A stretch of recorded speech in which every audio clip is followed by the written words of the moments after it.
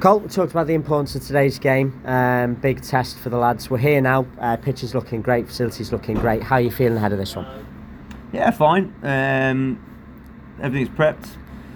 You know, we knew what we were doing. We've discussed it for the last couple of days. We had a great training session Thursday night. Lads are in good spirits, confident. You know, at the end of the day, look, they're favourites for the league along with Ashington. Everybody knows that.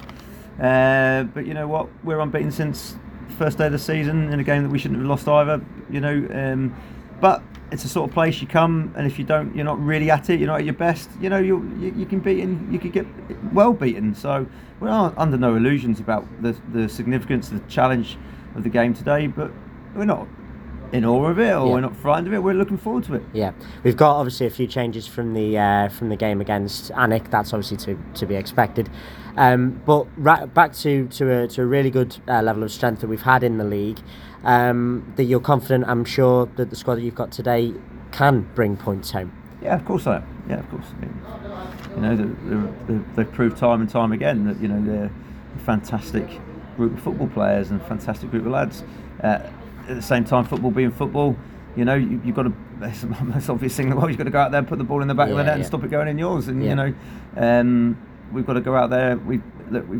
If we can carry on being as strong in the main that we have been defensively, I'll be very pleased.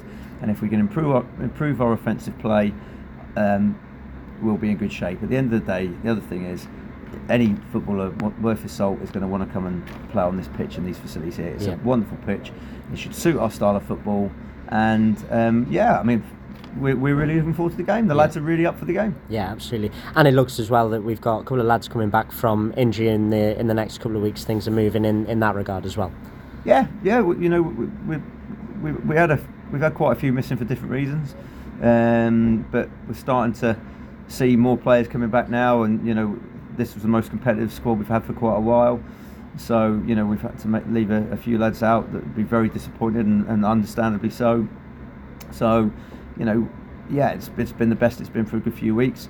But those lads that have been out, they'll need time to get back up to match sharpness. You know, they all look after themselves. They're all good pros. But at the same time, there's nothing like, you know, playing football to get football sharp, and that's the only way you can do it. You know, you can train as much as you like, but games, you have to play in the games. And so, you know, it's still going to be a few weeks, to say the least. And you know what, we'll have other injuries, but that's the same for every single squad, every single team. You've just got to manage those. Sometimes you have good runs, and then you have runs like Benfield did at the end of last season, where, you know, I didn't know who was going to be in the change room. I didn't know if we was going to have a change room. You know what I mean? It was me and Billy were going to be playing at the centre backs. You know what I mean? It was like, that was what it was like, mate. You know what I mean? So, yeah, it is what it is. Best of luck today, Cole. Thanks, pal.